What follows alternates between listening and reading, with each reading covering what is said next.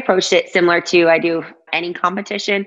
It was definitely different though, just not being next to an athlete, because I think that's part of why I love competing is being side by side with people, having the spectators cheer you on and scream you on, and just being in that environment is just like so much energy, and you push yourself and you don't think as much about the pain as when you're doing a workout by yourself.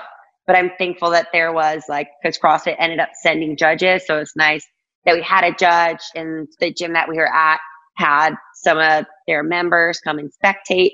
And it was really cool also like having my coach right there next to me, which is different than, any other sort of competition. So it kind of felt like a competition, but also didn't, like I said, just because of those factors. But I did my best to keep it the same as a competition setting, because I bet similar to you, being an athlete and growing up in gymnastics, just that competition mentality, nothing is like it. And you just like bring yourself a little bit higher up than in training.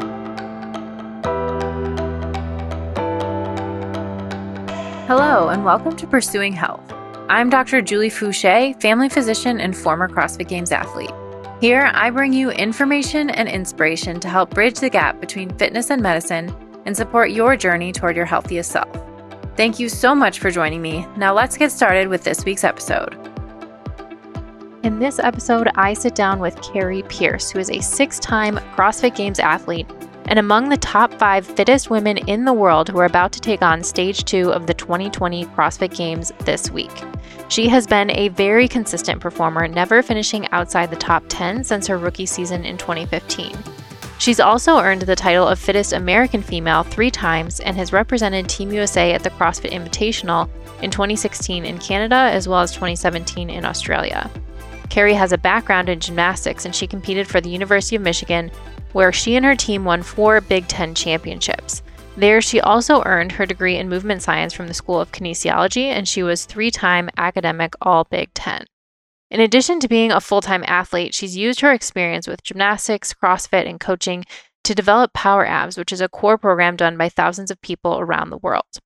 In this episode, we caught up just a couple weeks before Stage 2 of the 2020 CrossFit Games to talk about some of our shared experiences growing up doing gymnastics in Michigan, her collegiate gymnastics career, how she found CrossFit, some defining moments in her games career thus far, and how she's approached all the twists and turns of this unprecedented season. Before we dive into the episode, we do want to make it clear that this podcast is for general information only and does not provide medical advice. We recommend that you seek assistance from your personal physician for any health conditions or concerns. So with that, we'll get started with the episode.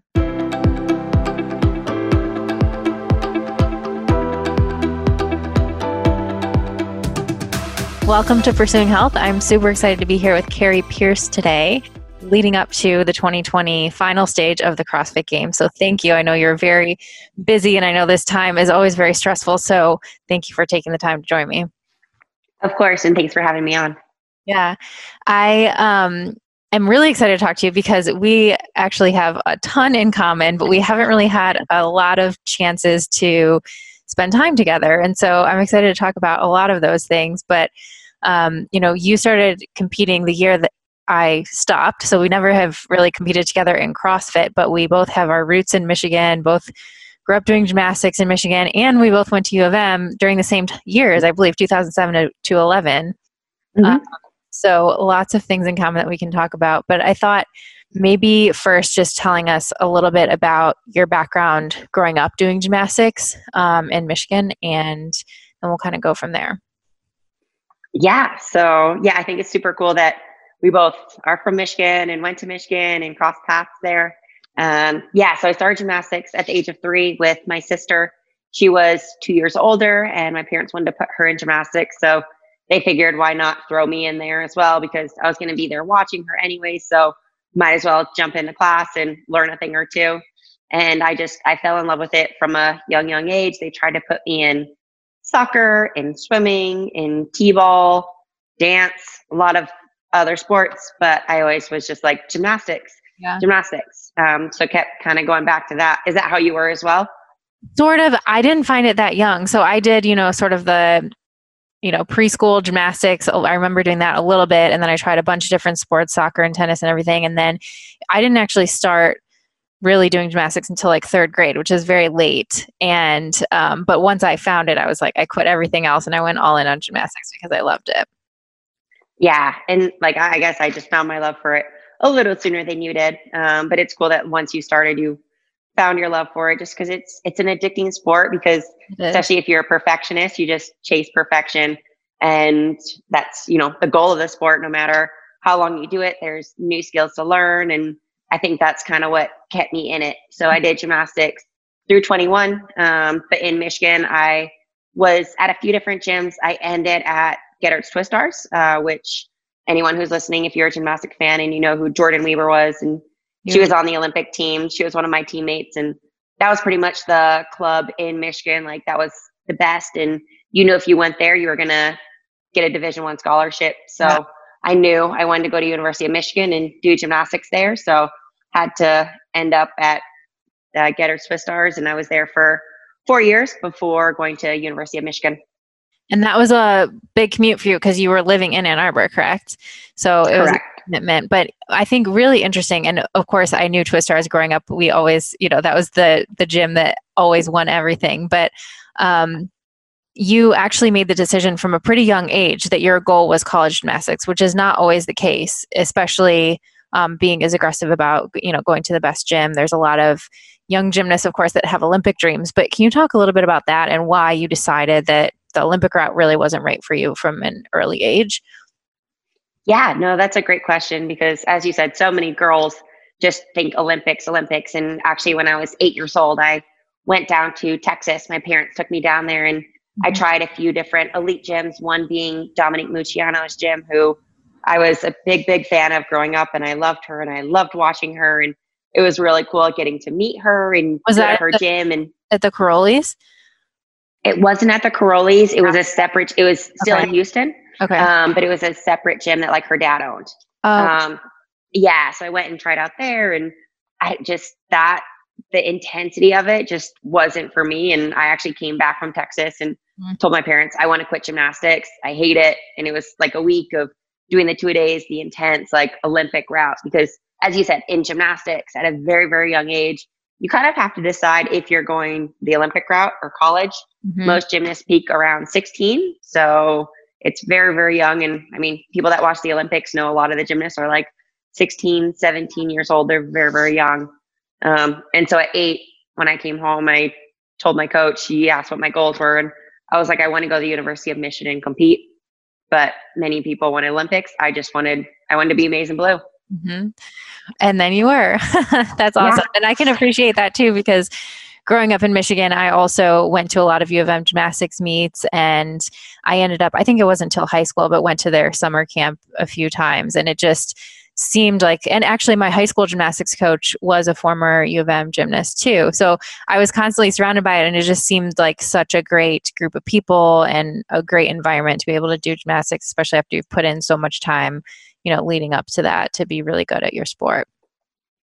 Yeah, I totally agree. And something else that just kind of turned me on to Michigan as well was just the phenomenal academics, because I mean, both of us were done with gymnastics after college. So it's good having a solid academic background that you can use in your future.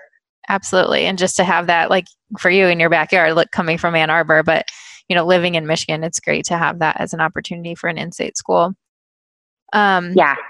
I want to talk a little bit too about, I don't know if you are comfortable talking much about the recent drama in gymnastics, and especially with Larry Nassar coming from Twist Stars, which I know was, where he was. I know growing up in Michigan, if you're a gymnast, you've probably seen him or of him. I know I had probably 1 or 2 appointments with him at some point when I was younger. But what has it been like for you to watch all of this unfold, especially something that's so close to home for you?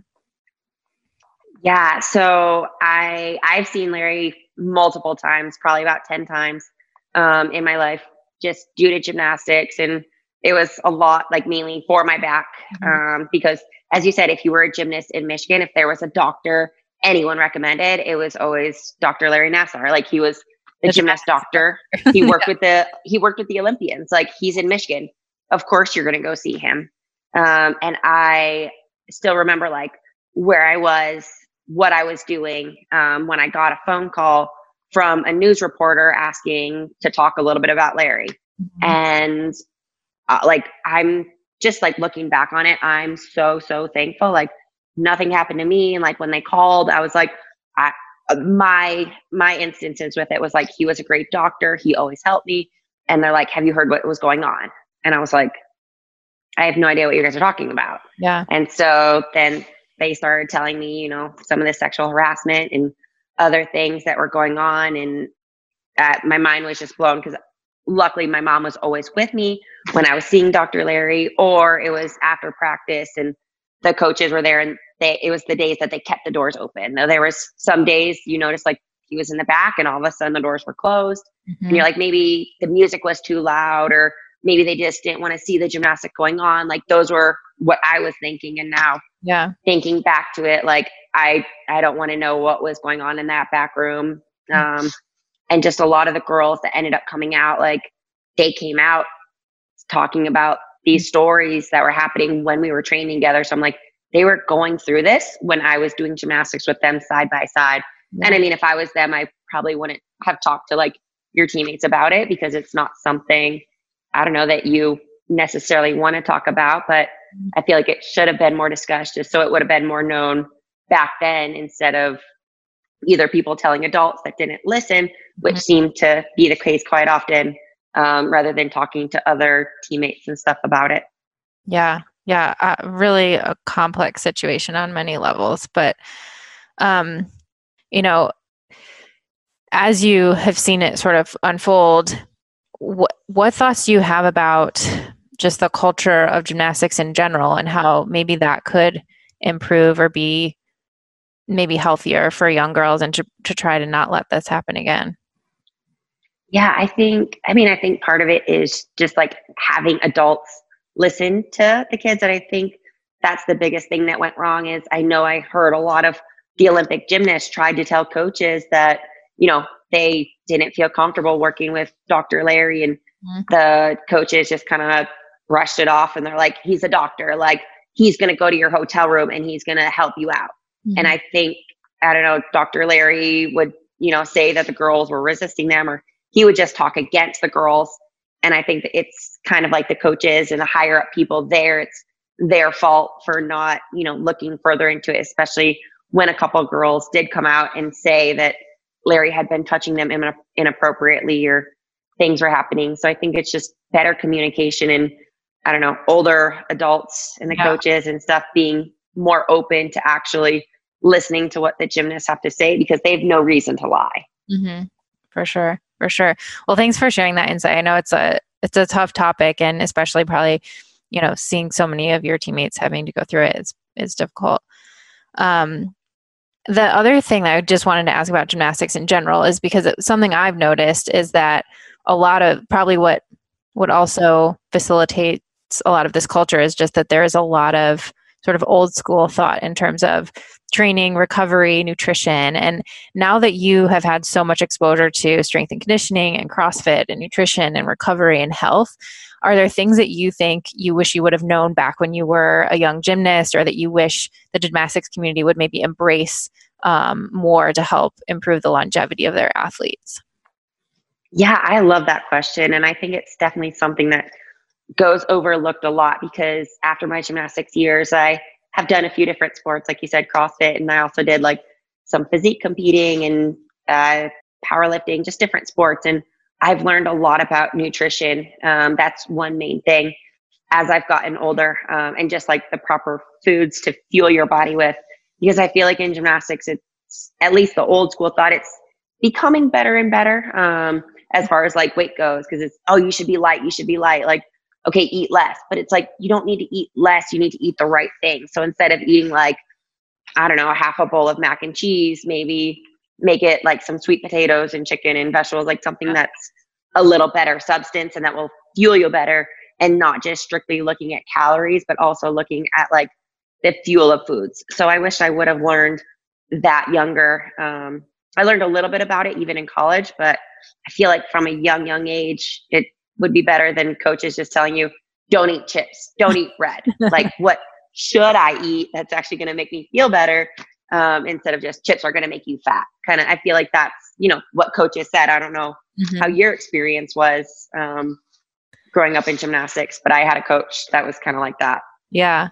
Yeah. I think I was lucky in that like I said, I got started a little bit late. I went to a gym that was very much, I think it was not as competitive, we'll say. It was it was very much about having a good experience and enjoying gymnastics, but definitely we were not very competitive, which worked out well for me because I enjoyed it and I had a great experience in high school gymnastics, but I always knew I had no aspirations of going to college for gymnastics. So it was definitely a different experience. And I know that wasn't necessarily typical. I think most other gyms are probably different. Yeah. And I was going to say, building on that as well, I've just learned a lot about recovery. I think when you're younger, you don't really pay attention to little things that you can be doing. And I don't know, I feel like coaches should place more emphasis on making sure, you're getting enough sleep and things like that, just outside of the gym, at least in gymnastics. They always say now when you're older, do mobility and stuff. Gymnastics, you do plenty of that. So you don't have to worry about that. But I think it just would have been better to know the importance of even just now I take a lot of baths and just do stim for recovery. I think things like that would be helpful for longevity because gymnasts peak at a young age. And I think if the recovery was a little better, obviously your body still takes a beating, but if recovery was a little better, I think gymnasts could last a little bit longer. Oh, for sure. I think too, if I had known a little bit more about strength training in certain aspects, obviously you don't want to do all of it, but I remember in high school it was obviously different because we weren't training year round, but I went back and tried some skills after I had already started doing CrossFit in college, and they were so much easier because I was just stronger in general. And it took me, it would take me a whole season to build up that strength doing gymnastics. But once I had some of the strength from CrossFit, it made some things a lot easier too. Yeah. Well, and I think now you've seen someone like Simone Biles. I mean, she's just amazing in herself, but she's stocky and she's strong and she's fit and she can just do these incredible moves. Whereas, 10 years ago when we were doing gymnastics, it was about being tall and lean. And now you just see how powerful an athlete can be if they do have a little more muscle and the crazy skills that you can do if you are stronger. So I definitely agree with you in that, there's a time and place for gymnasts to do some extra strength training to build power and do better moves. Yeah. What was your favorite part about college gymnastics? My favorite part about college gymnastics was just being surrounded by a phenomenal team. The team, we ended up winning 4 Big Ten championships, which is obviously absolutely amazing. And, we were all great gymnasts, but I think it's because our team chemistry was so good that we just were able to perform on the floor. And it was your whole team was with you there on floor or vault, which were my 2 events. As I was doing the routines and just day in, day out, you were there for each other.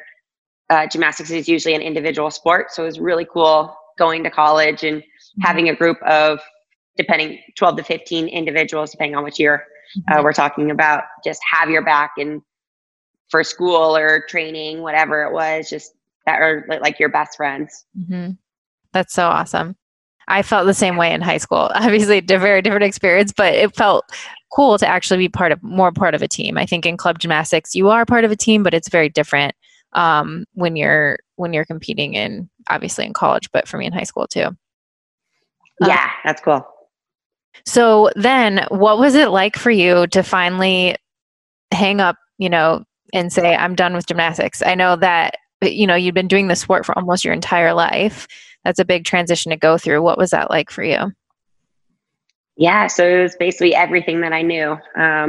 Luckily for gymnastics, when I was a junior, I knew my senior year was coming. And once my senior was done, I knew that was it for gymnastics.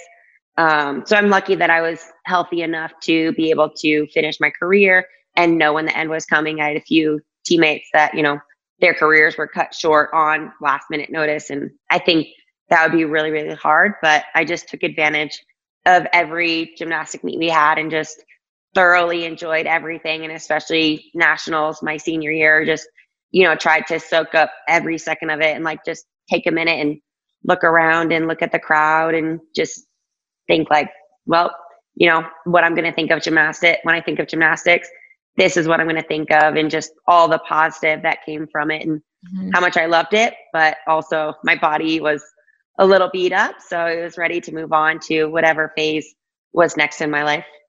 How about you? Well, I mean, it was similar. Like I knew I was going to be done after high school. But it was definitely hard. Like I remember my coach asking me, well, what are you going to do? What are you going to do in college? And I was like, well, I did track in high school too. And I could have like walked on and done pole vaulting or done, there was a club gymnastics team at Michigan, but I was like, I just don't really feel like that's something that I want to do. And I thought, oh, maybe I'll do the water skiing team or the boxing team. I tried all these different things, but then luckily I found CrossFit like after my sophomore year. So that really stuck. Okay, cool. That's awesome. Yeah. So then what did you do after you finished gymnastics and finished your school at Michigan? Where did you go next? So after I finished gymnastics, I talked to our strength and conditioning coach because I love gymnastics, but I also always loved the conditioning aspect of it, all the pull-ups and handstands and just different crazy things that gymnasts do. And he was like, I think you would be really good at weightlifting. Like you have short levers and you're pretty strong for your size. So you should learn weightlifting. Yeah. So after that, I went to the strength conditioning room and did an internship. So I worked with a lot of the different Olympic sports like track and field, softball, lacrosse, different sports, just learning about strength conditioning and then also learning about weightlifting, and then ended up doing a weightlifting meet about 6 months after I finished gymnastics. Wow. So I got to work with other athletes. Then I got to work a little bit on myself. But after the meet, I had a bulge disc in my back and some carpal tunnel stuff that, was probably from gymnastics in hindsight. And then finally just hit after my body had decompressed a little and switched over stages. So found weightlifting, but then had a couple injuries. So I got into some physique competing. I did a physique show, which I learned a lot about nutrition there. And the bodybuilding training was fun and I could do it even with my back injury, but did one show. And I don't know how you would feel about it, but you've been doing performance sports. So when I did it, I was like, I don't want someone to tell me how to look. It's different, when someone's telling you your score based on how much weight you can lift or, how well your routine was. So it wasn't for me. Yeah, I feel like I looked at that actually. Now that you bring it up, when I started college, I looked at fitness and physique competitions. It's like, oh, maybe I could do this. But I never ended up going that route. I didn't really get into weightlifting at all until I started CrossFit, actually. I'd done a little bit in high school, but that was it. So after physique, how did you end up actually finding CrossFit then? Yeah, so that's a great question. So after physique, I was still in Michigan at this point. And then I ended up moving to New York with an ex because he was moving for fitness modeling. And I was born and raised, as we said earlier, in Michigan. And I was just so comfortable there that I wanted something different. One of my best friends was moving to San Francisco. And then my boyfriend at the time was moving to New York. And I decided, well, New York's a little bit closer, so I'll move there. Yeah. So I moved there, started personal training, just at a random gym that was close. And one of the coaches there was a powerlifting coach. So I also did a powerlifting meet before I started CrossFit. But during all of this time, since I had finished college gymnastics, Lindsay Menery had been one of my teammates. It's like, Carrie, you should do CrossFit. And I was like, I'm sick of gymnastics. I'm over it. No more. She's like, it's handstands and pull-ups. It's not like you're tumbling or doing a beam routine. But still, I was like, no, no thanks. And then while I was in New York getting ready for the powerlifting meet, a guy emailed me about gymnastics and coaching. And I'm like, no, I'm done with gymnastics. And he goes, CrossFit gymnastics. And I was like, okay, I guess I'll think about it. And during this time, I saw actually you being one of the athletes competing on ESPN. And I was watching it. I'm like, this is so cool. I was like, they're so fit and they're so well-rounded and good at everything. I was like, I think I could be pretty good at that. And so I signed up. The powerlifting meet was November 2014. And then after that, I decided that I was going to try CrossFit. So started training in November and yeah, been doing it ever since. And I remember when you came on the scene, the craziest thing to me was that you had just started in November, and then you qualified through the Open and regionals and to the 2015 games the following year after only doing CrossFit for a couple of months, which I feel like is a huge testament to everything that you had done up until that point with all the gymnastics and weightlifting. But it's so rare in that time. Like back in 2009-10 when I started, that was a little bit more normal, but in 2015, like the whole field is so strong that was really, really impressive how strong you came out after just a few months.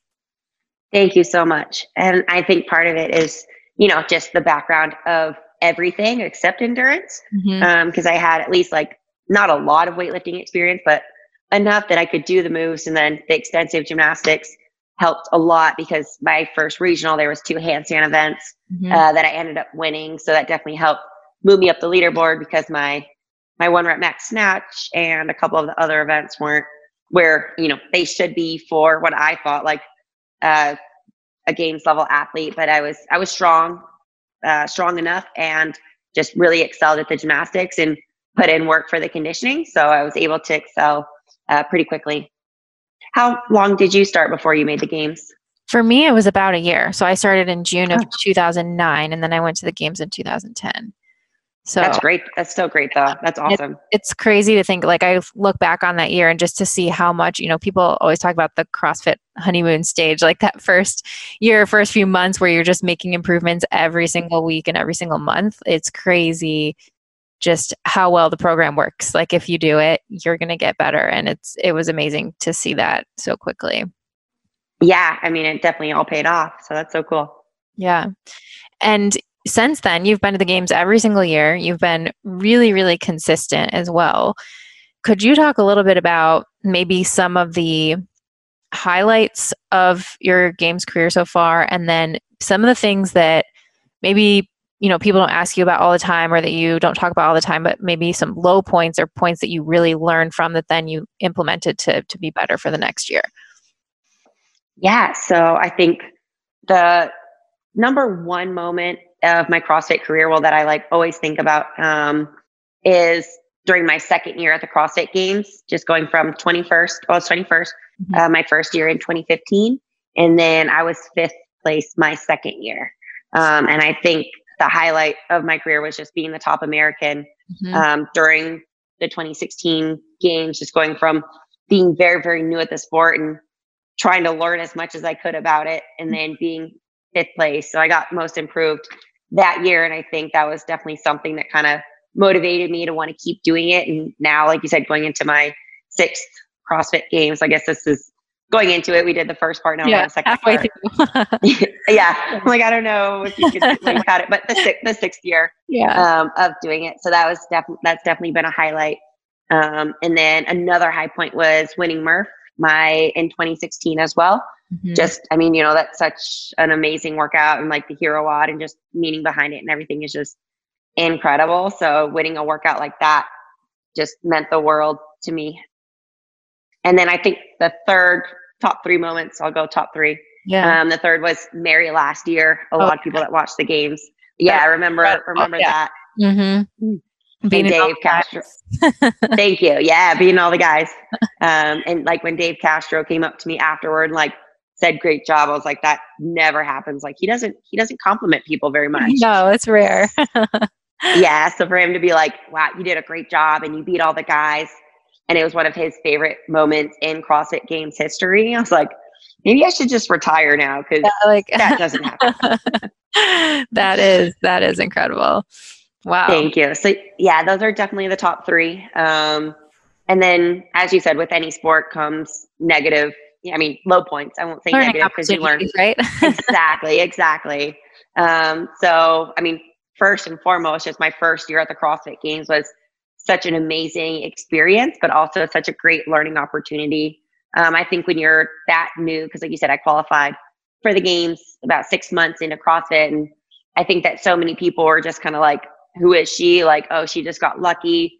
That there was 2 gymnastic events. That's the only reason she qualified. And then to be able to come back from that and come back stronger my second year, I think I just started to prove myself to people. And then being able to come back a third year and finish in the top 10 again, 2 years in a row, I think, just kind of solidified the point that I belong there. And I think I, solidified it for myself too, especially in my mind, like, okay, I've been here 3 years in a row with totally different regional experiences and events and competitions. Like, I finally belong here, because my first year I qualified, but even to myself, I was like, I don't belong here. I was with all the other amazing athletes that I had watched on ESPN and had been to the games for many, many years. And I just like looked in awe. And I remember even like warming or training in the warm up area a little bit. And I was like scared to clean, because I'm like, they're going to judge me because I haven't perfected this yet. And I don't know how to do this. And I just didn't feel comfortable with them. But I was like, you qualified just like everybody else. Yep. So you deserve to be here. And then I've had a couple injuries. One was, I've had hurt both of my Achilles. One was at the 2016 games, the box jump. I'll talk real quick. And then one was the box jump over workout into D-balls. And I mean, luckily I didn't tear it like you did at regionals. I remember watching that and just like, broke my heart, because you're such like a phenomenal athlete and inspiration for all Americans, of course. Oh, well, thank you. But yes, I always feel for people whenever they hurt their Achilles, because it was, even before I hurt mine, it was always in the back of my mind as like my worst fear. So, so you have to got to protect those guys. Yeah. And yeah, I rebound this last open. There was 90 box jumps in a workout. So me and my coach were like, let's rebound them. It's not that much. And then I hurt my other Achilles. So I had to let that heal for about 3 months. And I was going to go compete in Dubai, but we're like, no, let's let it rest. And then you can compete at Wodapalooza, because the doctor basically said you can choose Dubai and compete and then let it get well after, and, potentially risk making it worse, or you can let it heal and then compete at Wodapalooza. So I decided to do that. And then also this year I experienced a wrist injury. I was supposed to compete at the Rogue Invitational, but me and my coach decided it was for the best just to let it rest and get better. Because I mean, against those tough girls, if you're not competing at your best, then what's the point of competing? So had to rest and let it get better, which anyone dealing with injuries knows it's hard, but I was able to squat and run. So work on a couple of my weaknesses while I was letting my wrist heal. Yeah. And save it, always trying to save it for when it really counts with the games, which is sometimes hard to do when you're in the moment, but always worth it. And I love what you talked about too, with just the things you learned from your first year being there. Because I think everybody goes through that. The first year that you're there, you're always questioning like, okay, do I really belong here? And I remember my first year being there and also seeing, I'd watched all the videos of the women from the 2009 games and sitting next to them during the briefings being like, this is crazy. And going back the next year, I remember I always in the back of my head just said like, don't do worse than you did last year, which is not really the right attitude to have. And I learned that. But it is an obstacle, I think, especially just getting comfortable, knowing what to expect the whole experience is like, and gaining confidence. So, and then with the injuries, is there anything that has helped you? Because I know this is a common issue for anyone. How do you approach mentally being able to step back or maybe modify your training in order to allow it to heal, instead of maybe pushing harder and then letting it get worse? Yeah. Well, I think part of it comes with being a little more mature. I don't know about you, but like when I was a gymnast, it was kind of like, okay, take things up and then go for it. And then, depending on where you're at in the season, and then let it heal like when you're done. And I think as you get older, you become a little smarter, and you really do just have to think about the big picture and the grand scheme of things. What's more important? And like this year before Rogue, I still wanted to do it, but I knew it wasn't for the best and it wouldn't be a good decision, especially long term, because you could do more harm trying to do one competition and you could mess up something for life, or just let it get well and then you'll be back on your way soon. So there's always something you can do with, like, if you hurt your wrist, you can always do lower body stuff, or if you hurt your lower body, you can do upper body stuff. And we have one body and you have to take care of it. So you have to think about the long term and not just what's right in front of you, as hard as it can be sometimes. So true. So true. But experience is sometimes the best teacher. It is. So true. As we get more experience and we mature and we get older, we learn those lessons. Yeah, because I know, have you had multiple injuries? I know your Achilles, obviously. Yeah, that was probably the biggest one, but I had injured actually my calf. I think it was the same foot or maybe the other foot, a year or two before. And then I had sort of a neck injury going into 2014 games. And it just reminds you to take care of yourself and to be diligent about, especially when you're training that much, being diligent about your recovery and your warm-ups and your cool downs. And, that stuff will catch up to you if you try to cut corners on it. So yeah. And I definitely think that's something that you learn as you get older too. Like I talked to some younger athletes, they're like, I don't need to warm up. I'm like, yes, you do. Like take advantage of it now and make sure you warm up because your older self will appreciate you and you'll have a longer career in CrossFit or in whatever sport, or just feel better as you get older if you take the time now to do your recovery or your warm-ups and your cool downs. And like you said, just place a little more emphasis on recovery because those are easy things to skip, but they were equally as important as the hard training. Yeah, so true. So true. Well, you mentioned this season dealing with a couple of injuries, but this season has also just been a crazy season in general. So, starting with all the changes to the games last year, then having the Open in October. So it's been a year since you qualified. And then, we had COVID, we had this crazy change to the games format. So you've already finished stage 1, but can you take us through just your experience and your approach to this season? Yeah. So like you said, it started in October, which was a recent change through CrossFit in the Open. And I finished 6th in the Open. I know I was top 20. That's what matters. Yeah. So I earned my games invite last October and here we are again in October. So it's been a full year of training, which is kind of crazy when you think about it. Yeah, it's a long time to be training that much. Did you take any breaks? Not as long as like I normally would. Mm-hmm. But like I said, I was dealing with like a little bit of Achilles issues after the Open, but I still was doing a lot of like upper body stuff, and then I could still do like squats and things. So training intensity has been, pretty high over the course of the year. Luckily, I have a coach that, brings me down at some points, but it was hard planning things out because my plan was to compete, originally Dubai. And then, like I said, it ended up switching to Wodapalooza, which was February. And then I was going to do West Coast Classic in March, Rogue in May, and then the games ideally at the end of July. But did Wodapalooza. And I'm thankful I took a week off after that and like enjoyed Puerto Rico, met up with some people there and they showed me around. So that was like a full week that I had off and out of the gym. And then after that, we ended up hearing about West Coast Classic, but they said Rogue was online. So we're like, okay, well, we'll continue to train though. I'm not going to lie. I lost a little bit of motivation and, kind of questioned myself for a little bit after they announced that West Coast Classic was postponed to further notice, eventually ended up finding out next year. But then Rogue, they pushed it to online. So I was like, okay, well, at least there's like, something to train for. So after like a week or two of kind of having a low point, I was like, okay, well, time to get back into training. There's something to train for. And I mean, honestly, like I love training, but it always makes it better when you have something in sight. And it's hard with that so much uncertainty, even knowing like, is the games even going to happen or what's going to happen with the games?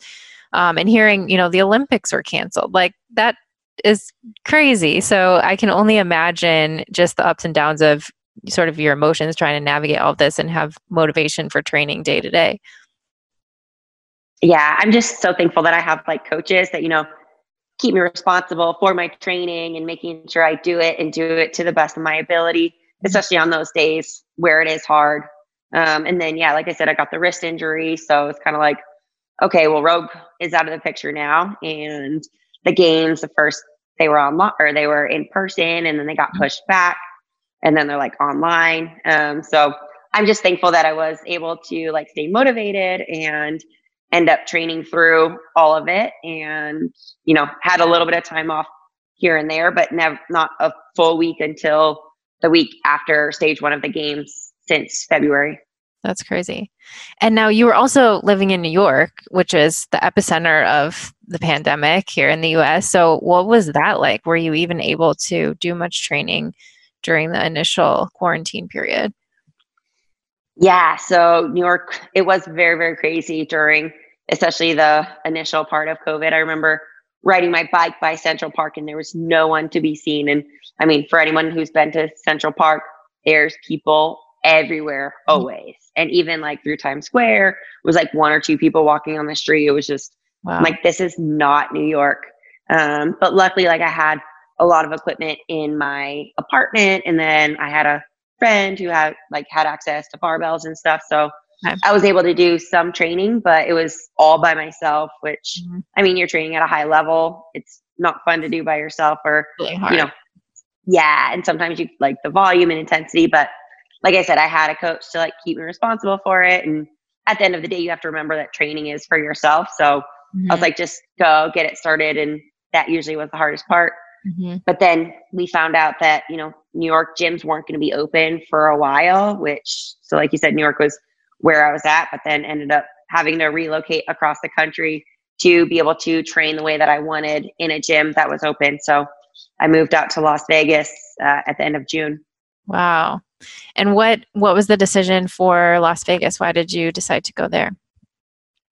So my coach owns a gym in New York. He owns CrossFit Dynamics, and him and his wife got together and they're like, we can't make the gym work here. Like, we can't support ourselves, support our family. They have 2 kids and we're going to have to move away. And my coach trains Ryan Elrod, who's a 35 to 39 masters. He was the masters champion for the online qualifier in Wodapalooza. And he lives out here in Vegas. Okay. And was like, you guys should move out here. The weather is great and the gym is awesome.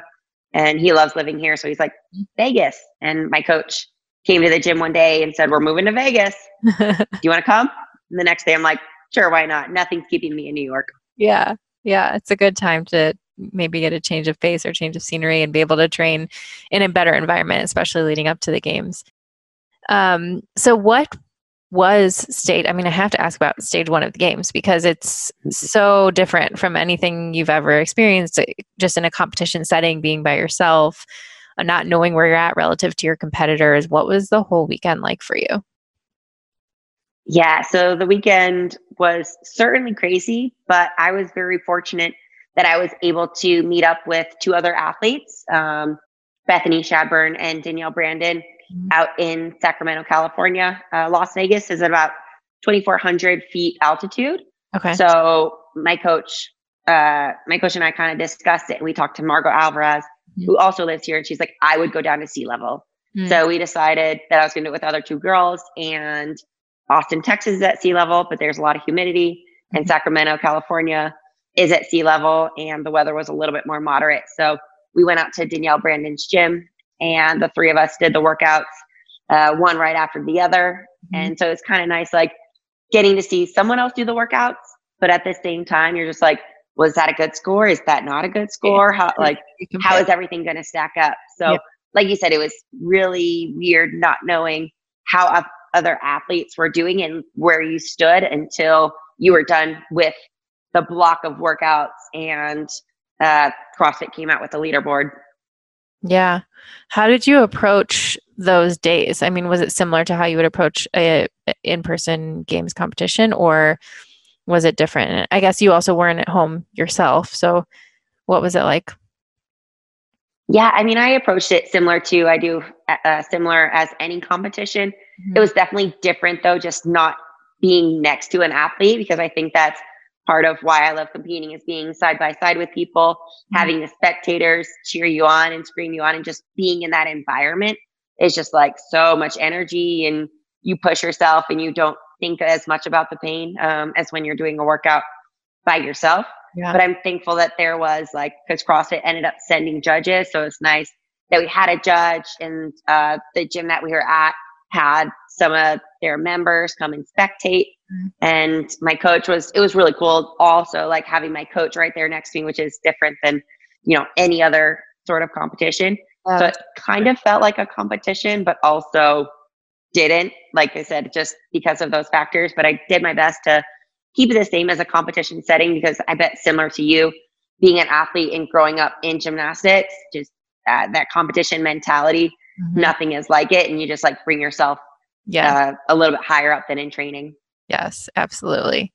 Absolutely. And for you, it really came down to the final workout. So I have to know, what was that like, finishing the workout, waiting for your score, and then, how you stacked up, and then finding out that you were in the top 5 and you were going to be able to go on to stage 2. Yeah. So right before the final workout, my coach is like, you moved up to 7th. So I started the weekend, I was in 15th, 11th, then 7th going into the final workout. Mm-hmm. And my coach is like, you're 10 points out of that 5th place spot. He's like, we have a chance. You're right there.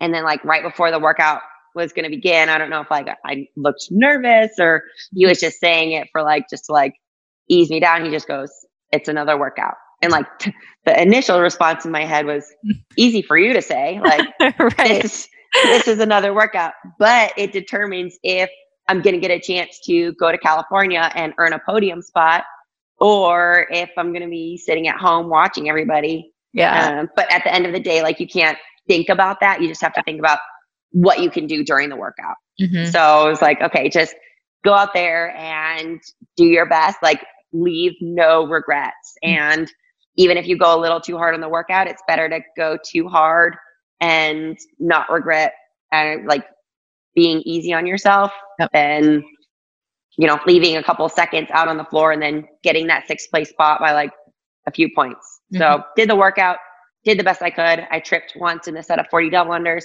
Other than that, it was as good as I could have hoped for. And then it was the longest hour of my life because I think I was the last person out of anywhere, because I'm on the Pacific Coast, to do the workout. So we had to finish the workout by 2 p.m. So I started at like 1:40. I was the very last athlete to go. And then sitting and waiting around for a while. So it was a long waiting game, and we knew I was right there, but I mean, there's a ton of other fit girls. So depending on the times that everyone else got. Yeah. And then I guess fast forwarding into the announcement, we were sitting watching, and my coach saw that Cara Saunders had won the workout. Well, that was originally, and then she ended up getting 2nd, but we saw her in 1st and I was in 8th, and my coach right away goes, that's it. We didn't make it. We're in 6th. That's it. We're done. And like, I just kind of like looked down and I was like, okay, well, I mean, I did the best that I could. I couldn't have hoped for anything else. Yeah. And they're like, and your final standings. And I just like kind of like didn't expect to see. I thought my name was going to be in 6th place. And then I like looked at it and everyone started cheering. And then I like had to do a double take. And I like, now I get goosebumps every time I tell the story. Yeah. But then, I saw my name in 5th place, and it was, I don't know, it's one of those times you just can't put into words. Yeah. I mean, probably similar to some of your experiences, like being on the podium. You just can't put it into words, but it's just an amazing and incredible experience. Oh yeah. And I have to imagine it's really cool to be, obviously everything resets when you go for stage 2, but like you at a minimum, like no matter what happens, you have 5th, which is amazing. You're in the top 5 fittest women in the world, which is incredible. Obviously, I know you're going for more than that and a podium spot for sure, but it's sort of, I think it will make the competition in that stage 2 just so much more interesting, because like you're really giving it everything you have on every workout, because you almost have nothing to lose. Yeah, no, you're certainly right about that. And so that's kind of the mentality that we've had training, and training has switched a little bit, just like focused on, a lot more conditioning and metcons rather than just like focusing on strength. Because when we go to the ranch, we know, similar to what it's going to be, like a couple very, very, very intense workouts throughout the day. So kind of priming your body, like you said, to go hard in every workout, like there's nothing to lose. Yeah. What has been, hasn't been that much time between the 2 stages. And obviously this, you haven't had a competition like this before, or a games experience like this before, but what's been your general approach for training as you get ready for stage 2? So, I mean, luckily, like I have a coach that writes all of my programming and everything. So it keeps it super easy for me. Yeah. Keeps it easy for me. He tells me exactly what I have to do. And like splits it into sessions, and like everything's on a clock. Yeah. So that's been really nice. And, just taking the same mentality that I do into my normal training, just giving every session my best. And I mean, now I feel like I've just been communicating with my coach a lot more, like going into almost every workout, like, okay, what's the strategy for this workout? Mm-hmm. Because like normal training, sometimes he's like, okay, you do your workout, you do the strategy that you think is going to work best. We'll Mm-hmm. talk about it after. You can see where you crash and burn or where you think you could go harder. Mm-hmm. But I think right now it's just really figuring out where my body's at with every single movement. Like if there's, say, 100 toes to bar in a workout, how am I going to break it up? How am I going to feel after it? If there's a bunch of rope climbs or muscle ups, just really knowing how my body feels uh, in regards to rep schemes and things like that. So just figuring out all of that and giving my best in the workouts. And I've had, so Bethany Shadburn and Danielle Brandon came to visit me in Vegas and trained some with me. Yeah. And then I have another workout partner who's been training as well. So we've had a small group, which is really nice to have other people push me.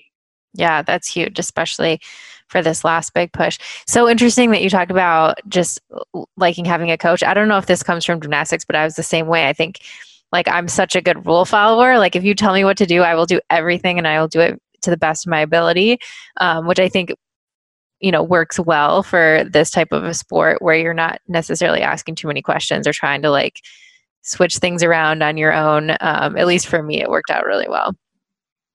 Yeah, like I hear of people that don't have coaches. I'm like, I don't know how you do it. I'm a rule follower like you. And I'm going to say it's the gymnastic background. I think it probably is. There's something to that for sure. Do you have, so you mentioned your coach a lot, but I know you have like a whole team, multiple coaches. Who is helping you get ready for stage 2? Yeah, so I have Justin Kotler. He's my main coach. Everything goes through him. Then I also have a weightlifting coach, Danny Casey, who's in New York. So I found him when I was still living in New York. Now we just do a lot more videos back and forth, but he has worked with Justin's athletes before. So he understands CrossFit, which is really nice, especially for a weightlifting coach. He knows my progress is going to be a little slower than weightlifters because I do all the, crazy endurance stuff. Yeah. Yeah. And then I also have an endurance coach who does like my running, my rowing, and my swimming, Rob Carson. And he is also in New York because when I was in New York, I was working with him and I would go out to see him and his wife and train with them. So for coaches, that's it. And then I have a doctor that I see out here. His name is John Petrick. And I feel like getting body work is equally as important as the training, just, keeping your body healthy. And then I work with RP Strength for nutrition because, that's super important as well. And then Cooper Marsh is my manager. So I think that's my team. Yes, it takes a village. That's awesome. It really, yeah. And that's like the basic people. There's a lot more like, of course, otherwise, training partners and family and friends and everybody else. It's a huge, the whole support, which will be interesting, I think, for this year because you won't really be able to have that big of a team there with you. Correct? Are you able to bring anyone with you or no? Yes, we're able to bring one person. Okay. And so, that's going to be my coach, Justin. He's going to be there.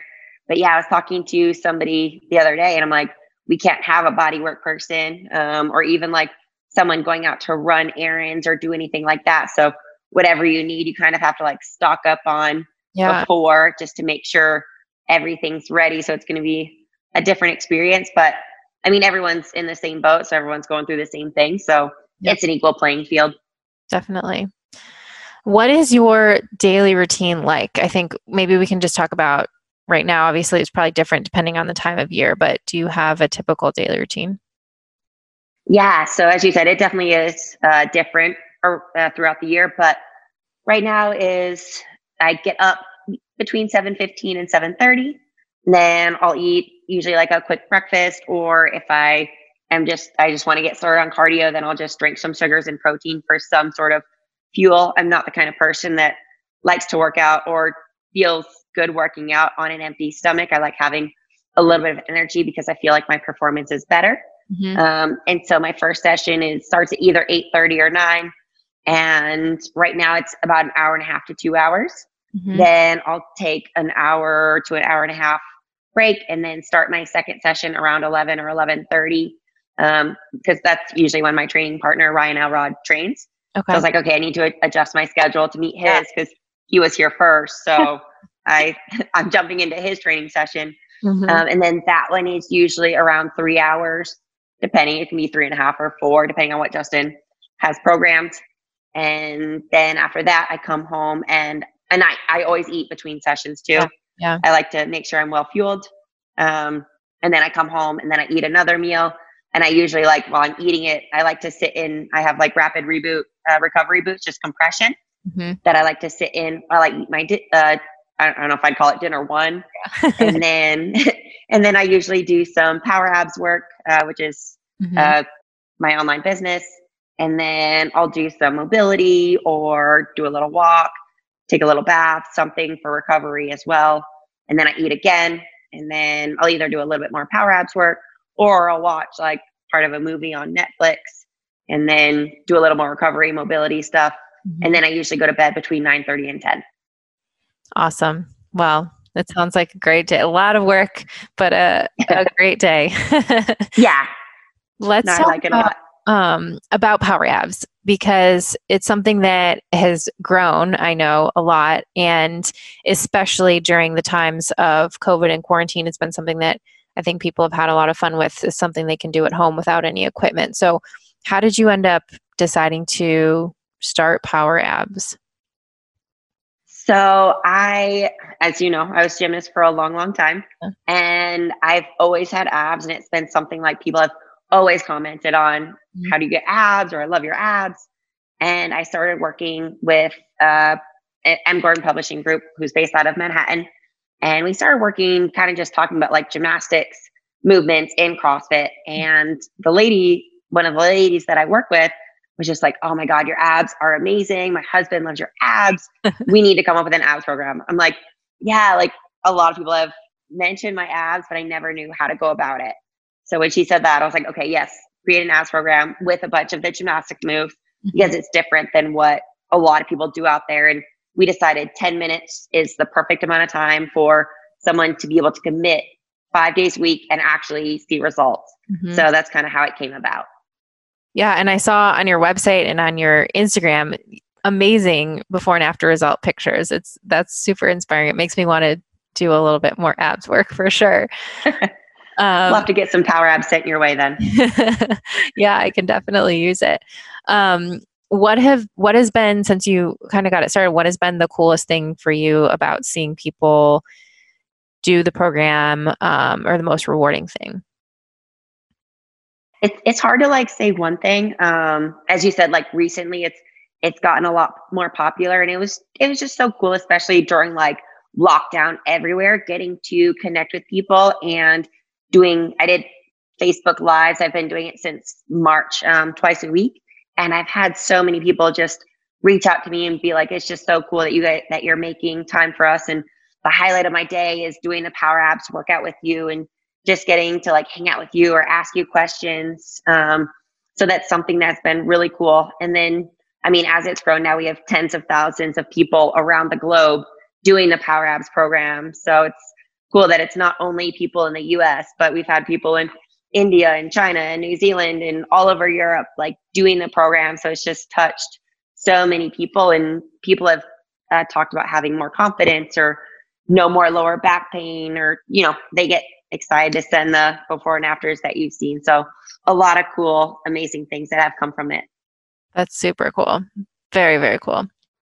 Thank you. Well, I want to start wrapping up with the 3 questions that I ask everyone at the end of the podcast. So the first one is, what are 3 things that you do on a regular basis that have the biggest positive impact on your health? Well, I think one, as you know, I'm a professional athlete. So I think fitness, working out is definitely number one because I love it. And there's like days where I'm in a bad mood or I'm just not feeling good.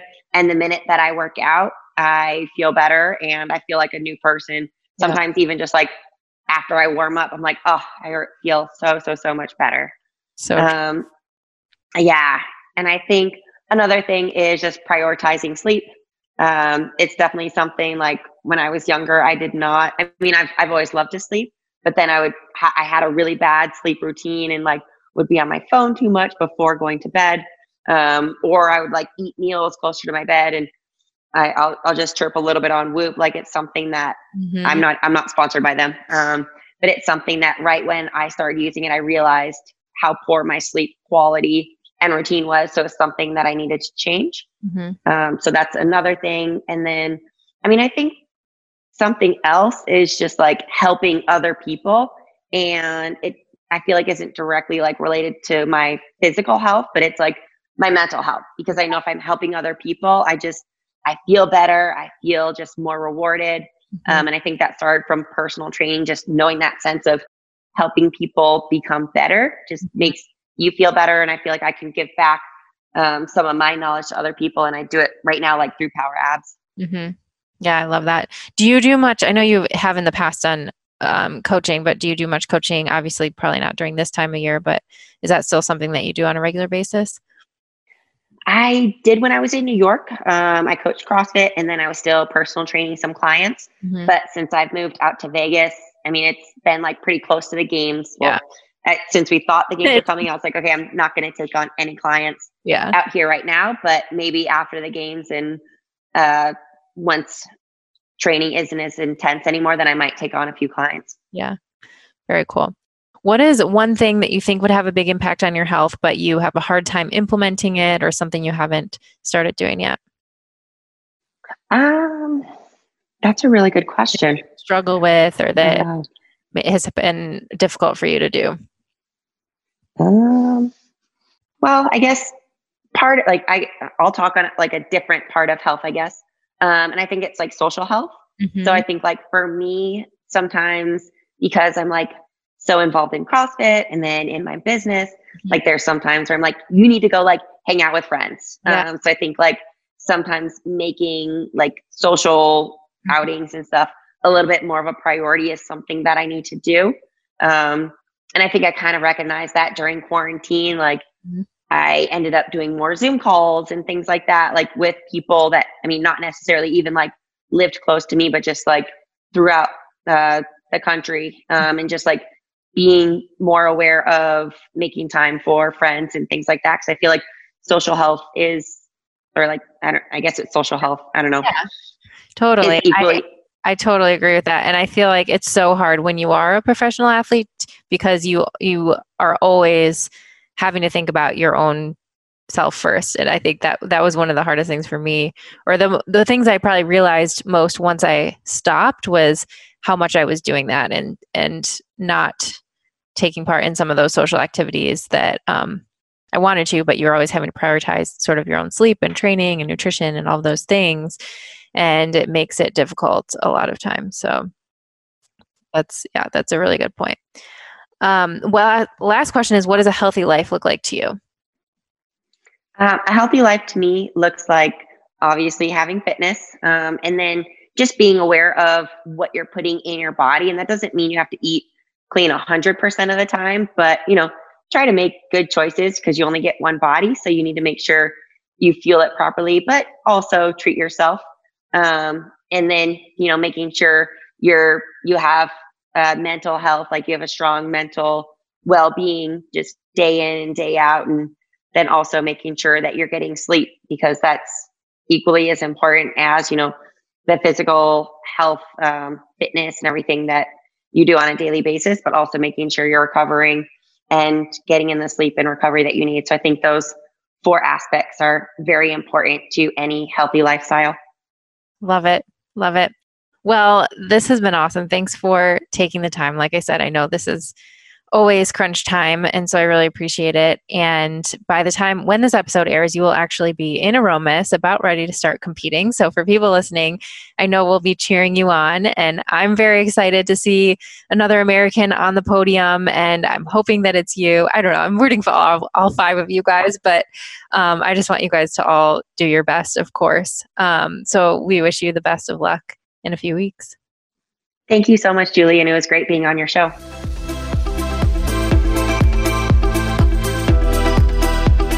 Thanks so much for tuning into this episode. I really enjoyed speaking with Carrie, and you can learn more about her and follow along with her journey by following her on Instagram at Carrie Pierce CrossFit. That's KariPearce CrossFit, or on her website, carriepierce.com. You can also learn more about her Power Abs program at piercepointers.com. That's PEARCEPOINTERS.com. Also, Carrie is giving away 5 free copies of her Power Abs program to you, the Pursuing Health listeners. All you have to do is post on Instagram with hashtag Pursuing Health and tag both Carrie Pierce CrossFit and at Pursuing Health by the end of the games weekend, Sunday, October 25th, 2020, and we'll choose 5 winners to send the program to. I also, as always, like to recap some of my biggest takeaways after our conversation. So here are some of the things that stood out to me. The first was about making decisions that are difficult in the moment but have the long game in mind. Carrie talked about her decision to rearrange her sanctional season this year when rehabbing some injuries and how she's become more diligent with her warm-ups and recovery over the years. These decisions are often really hard in the moment because they don't reflect what we most want to do right now, but often they lead to more success and less pain in the long run. I'd say that Carrie's ability to remain so consistent as an athlete over the course of her entire life has to be at least in part due to being able to make these types of decisions regularly. My second takeaway was about enjoying the process and staying focused on a goal. This season brought a lot of ups and downs for all the athletes, and for Carrie especially, with a few unexpected injuries. Although she admits to feeling down for a period of time when she didn't know if the games were happening, she went back to how much she loves to train, and she stayed focused on the next sanctional or competition ahead of her. For all of us, there's only so much within our control, and focusing on those things can help us weather difficult times. My last takeaway was about the rewards of giving back. Carrie has been an athlete her entire life, which often means a lot of sacrifice and having to be selfish in order to prioritize training and recovery. But despite her laser focus and success as an athlete, I love how she brought up how important it is for her to be giving back to others in some way. Whether it's through coaching or training others in person or her Power Abs program, being able to give back gives her a greater sense of purpose and fulfillment. I think this is a great reminder to all of us. It can be easy to get caught up in our own endeavors, but at the end of the day, making the lives of the people around us better is what life is all about.